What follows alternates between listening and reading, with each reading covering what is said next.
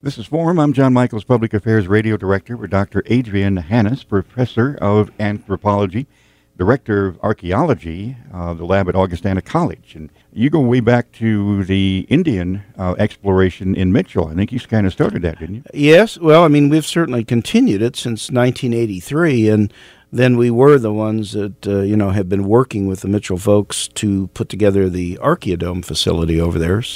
And that's still going. Oh, absolutely. Yeah. In fact, this will be our 11th year of a joint field school with students from the University of Exeter in England come over for a month and then join the Augustana students. So, that's a wonderful, wonderful site.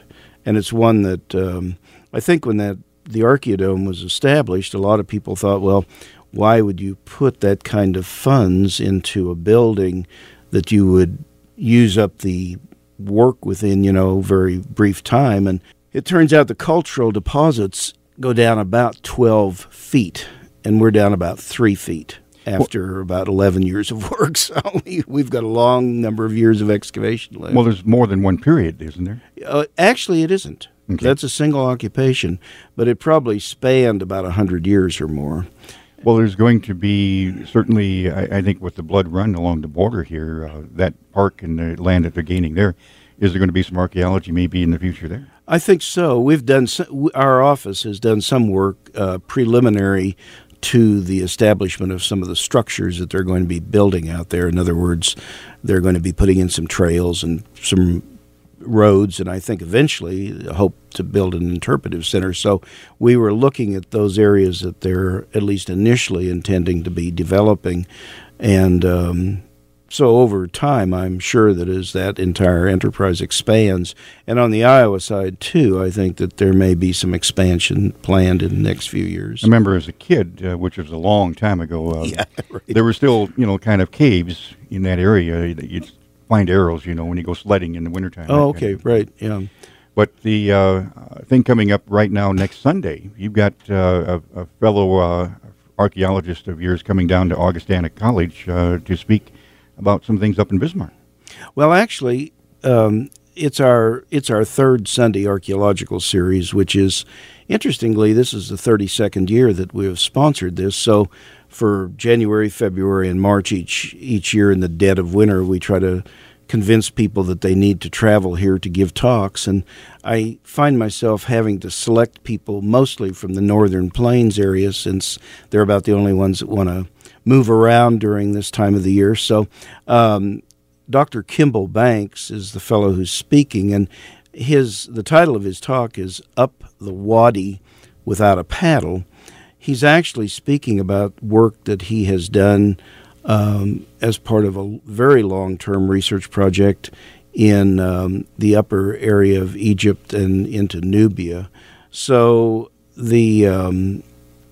he's located physically in Bismarck. He's an archaeologist in Bismarck, but the talk will be about the very ancient sites that they've been finding in that desert area. What happens in 1962, a lot of people probably won't even remember this, but prior to the finish of the construction of the Ansuan High Dam, there was a joint venture between UNESCO and the Sudanese government to undertake archaeological investigations, because it turned out that a lot of temples and so on were going to be inundated when the dam was completed and the Nasser Lake was inundated. So it turns out that Kimball's graduate work many years ago was at Southern Methodist University in Dallas, Texas. And Southern Methodist, jointly with the Polish Academy of Science and the Egyptian Geological Survey, were the three main groups that were part of this combined prehistoric expedition, as it was called. And that started in 1962, and the expedition foundation still continues to this day. And in fact, Kimball worked in Africa last year, and he'll be going back this year, I think. So well, it almost sounds like, he's a professor working over in Egypt back in 1962. At that time, it was almost an inspiration for the Jones and the Last Crusade a little bit. Well, almost. I mean, he was there a little later. The fellow that was his dissertation chairman, Fred Wendorf, was the one that instigated this, joint agreement to begin with. And I think Kimball was over there in the early 70s, the first time he was over there. But it's true that much of that I probably very definitely was part of the trappings that, created that Harrison Ford Raiders of the Lost Ark set of programs. Well, archaeology seems very interesting, especially this time of year when people are in reading books more and getting cabin fever. But the aspect of the fact that they're doing so much fracking of oil up in North Dakota, aren't they a little worried about losing some of the archaeological aspects in our own? Well, I mean, and actually the firm that Kimball is the head of there in Bismarck, which is a firm that comes out of Wyoming, Metcalf and consultants, are absolutely overrun with work because they're having to survey each of the well pad areas before the drilling commences. And it's true that Williston Basin area is archaeologically quite rich, and I think that the number of sites that stand to be possibly compromised, it's probably quite a large number. And so the hope is that they will be surveying the sites ahead of when the work is done, and some of the sites that need to be mitigated to salvage something from will be protected to some degree. At least there will be something, at least the location of the sites and some of the material will be able to be collected before they're completely destroyed. Well, a lot of people maybe, you and I know, we just assume everybody knows, but maybe we should say that, first of all, this was a Jurassic Park. This is where Tyrannosaurus Rex, this was an ocean at one time, and the glaciers and all of that was part of our Dakota history. Absolutely. And the really interesting thing, and I think a lot of people don't even realize this, is that the Missouri River, which divides our state, is actually a demarcation of the extent of the glaciers as they were coming down across the area that we're in here in Sioux Falls and then extending west. So it was actually the river reconfigured itself along the margins of that glacial ice. And interestingly, the work that we've done here in the state over the many years that I've been here, which is 40-some now, we find here in the eastern part of the state that the very earliest material is very deeply buried, because at the end of the Ice Age, as the glaciers were retreating and there was such an incredible volume of water being, poured forth, there's a tremendous amount of gravel that was being moved around. So many of the sites were either buried or obliterated. That's why so many lake rocks are round. Yeah, absolutely. Yeah, no, absolutely, because they were part of the lag deposits of the glacial gravels. But we can still find impressions of seashells and fish. Oh, yeah, absolutely. And then when you go west, get across the river, of course you have an incredible, well, really the Badlands of South Dakota has been known since before the turn of the last century as one of the richest fossiliferous areas probably in continental United States, especially for the period of time, some 15 to 30 some million years ago. So, and then the archaeological sites are also very well represented in the western part of the state because they're not as deeply buried and they weren't scoured out of existence because the glacials weren't, the glacial ice wasn't present in that part of the state. So. Well, again, we're speaking with Dr. Adrian Hannes, Professor of Anthropology, Director of Archaeology Lab at Augustana College, coming up Sunday the 19th at 2 in the afternoon till about 4. Your friend from Bismarck is going to be, you and I are both old enough. I tell people I'm so old I don't have tattoos, but, really when we were young, right, to the things you're studying now, there has been changes of how we think of things. Absolutely. What we thought we knew is actually different even in the last 20, 30 years. Oh, absolutely. I mean, this field of mine, just like every other academic field, has undergone some really significant revolutions. Archaeology is a field that has always been very interdisciplinary. So whenever we now undertake any significant excavation, we certainly have people from a vast number of different disciplines, chemistry, physics, biology, geology, involved with us. And in every one of those fields, there have been such tremendous advances in the technology and the different, especially the types of tests that are available. Certainly, whenever I came into the field, we didn't have microscopic edgeware studies being done and residue studies. Yeah, we had a trowel and a shovel, correct. Yeah. Well, it's really true. I mean, we were focused on a very, different level. I mean, I suspect a lot of people don't realize that even radiocarbon dating is a fairly recent introduction. It came in 1950. And as the last 50 years have progressed, it's been found, that the calibration of the dating scales have been completely revised a number of times, so that back whenever I first was getting some dates on sites here in South Dakota, let's say in the 1970s, I'd have plus or minus factors on the dates of several hundred years. I mean, it could be a 1,200 plus or minus 300 dates, so you could take it either way. It could either be that much older or that much younger.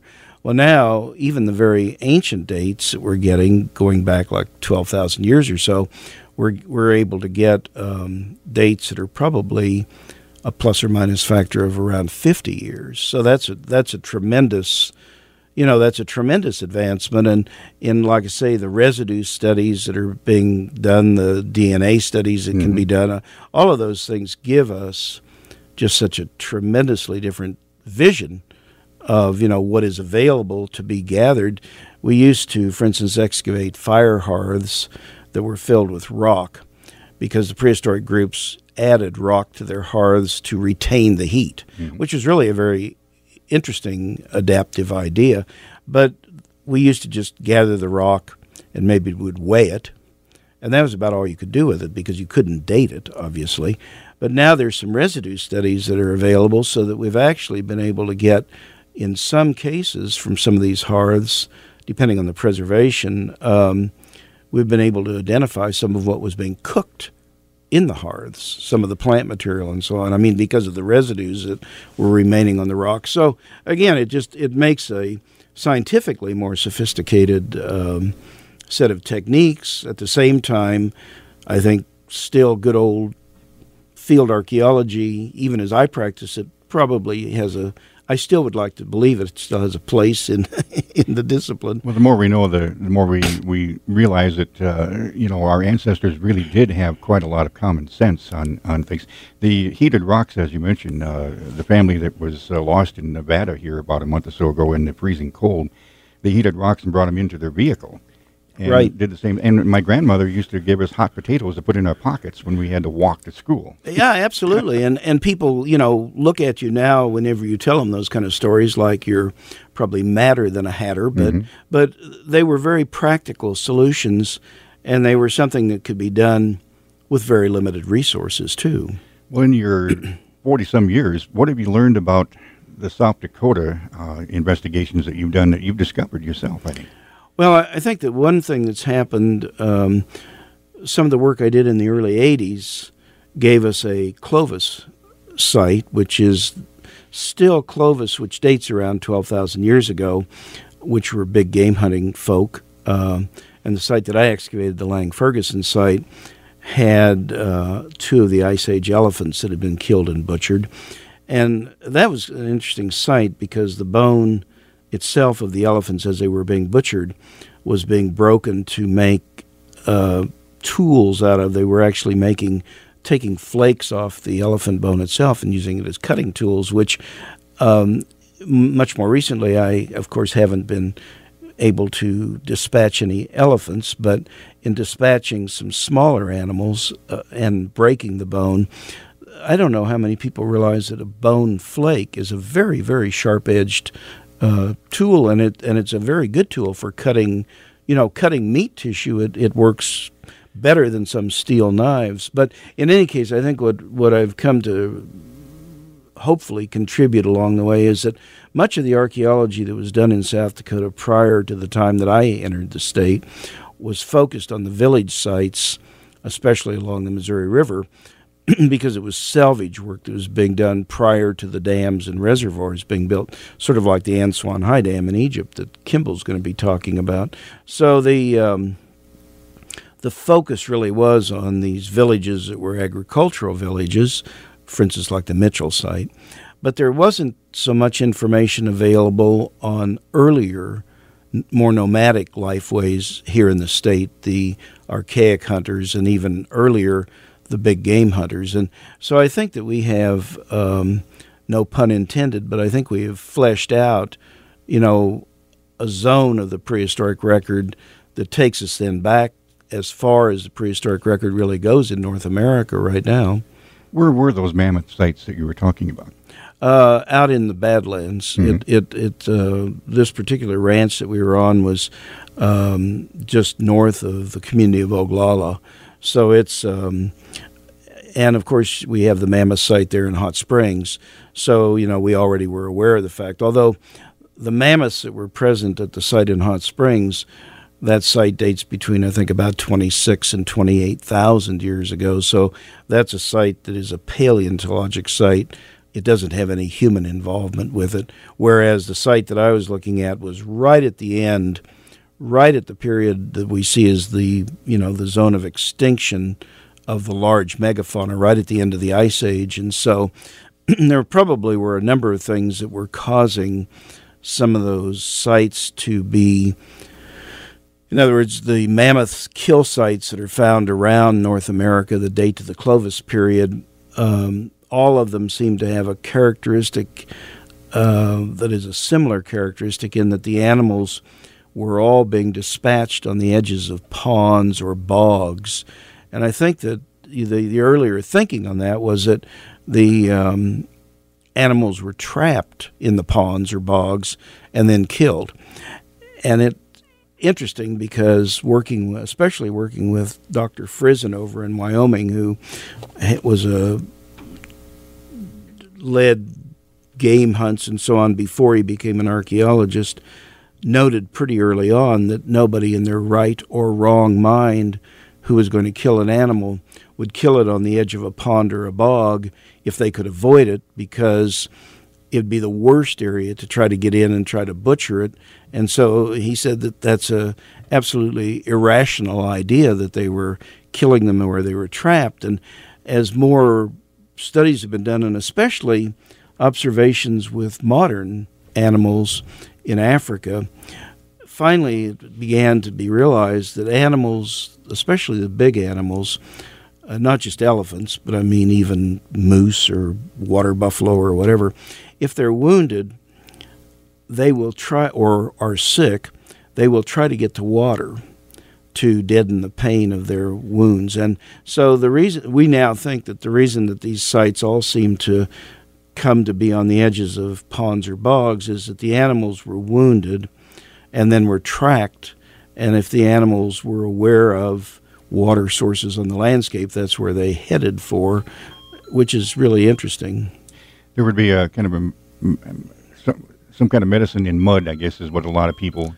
Well, yeah, and in fact, I remember actually whenever I was a fairly young youngster getting stung by some wasps, and my father grabbing some, soft silt out of a pond and putting it on it to try to reduce the, situation. Well, Dr. Adrian Hannes, Professor of Anthropology, Director of Archaeology, Lab at Augustana College. One thing about being an archaeologist is that you get to know a lot of people around the world. You have friends and professional people all over. You've been around the world quite a bit. Yeah, it's actually been, I think that's one of the things, the field itself, whenever students ask me about anthropology and archaeology, I usually try to start the conversation out by saying if you really are focused solely on earnings for a profession, it might well suit you to reconsider,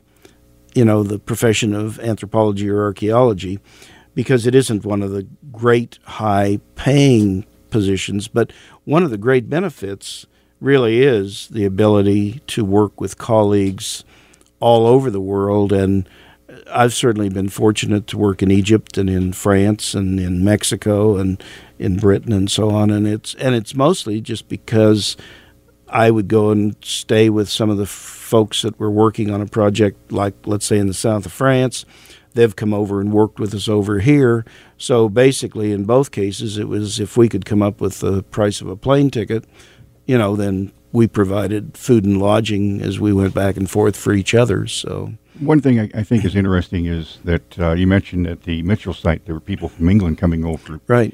And it's kind of funny because we'll dress up like, the old ages, Queen Elizabeth and all that kind of thing, and have fairs and jousting and all that kind of stuff. But over in England, they really study the Native American. Well, they do. Yeah, absolutely. And absolutely. And we know that a lot of the visitors that come to Mitchell are from Europe and a number of the countries over there. I suppose Germany may be the country that has the greatest enthusiasm for the Native American studies, and France certainly, and England, and so on. So yeah, it goes both ways. I mean, we, as you say, we are replicating the Elizabethan jousting contests, and they're replicating our Western Wild West shows. The very first movie that really portrayed the Native American correctly was, I think, Richard Harris, A Man Called Horace.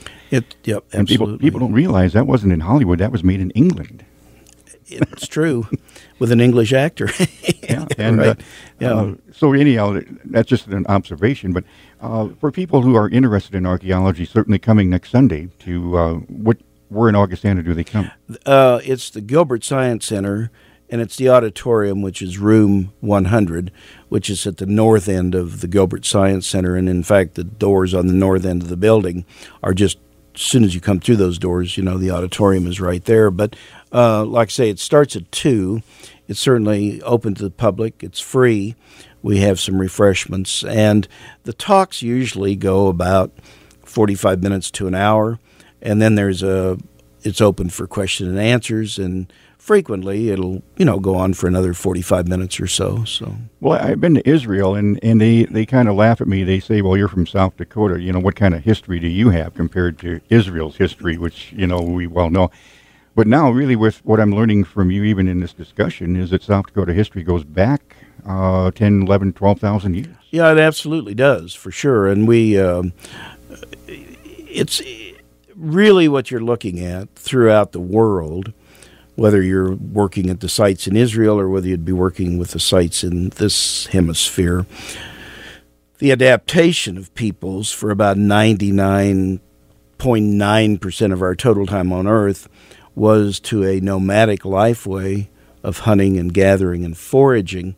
So the sites that you find throughout the world up until about the time of the agricultural revolution, which in this hemisphere is first developing in Mesoamerica with the hybrids that are beginning to develop, the domestication of maize and squash and beans and so on, and that eventually comes up here to the northern plains, but those seeds don't make it to the northern plains till about 2,000 years ago. So there's a long span of time, whereas in the more fertile crescent areas of the Middle East, the agricultural revolution over there was going on. It's about the same time as it was going on in Mexico in this hemisphere. And so it is you do find earlier settled sites in the Old World, and you also find sites with domesticated animals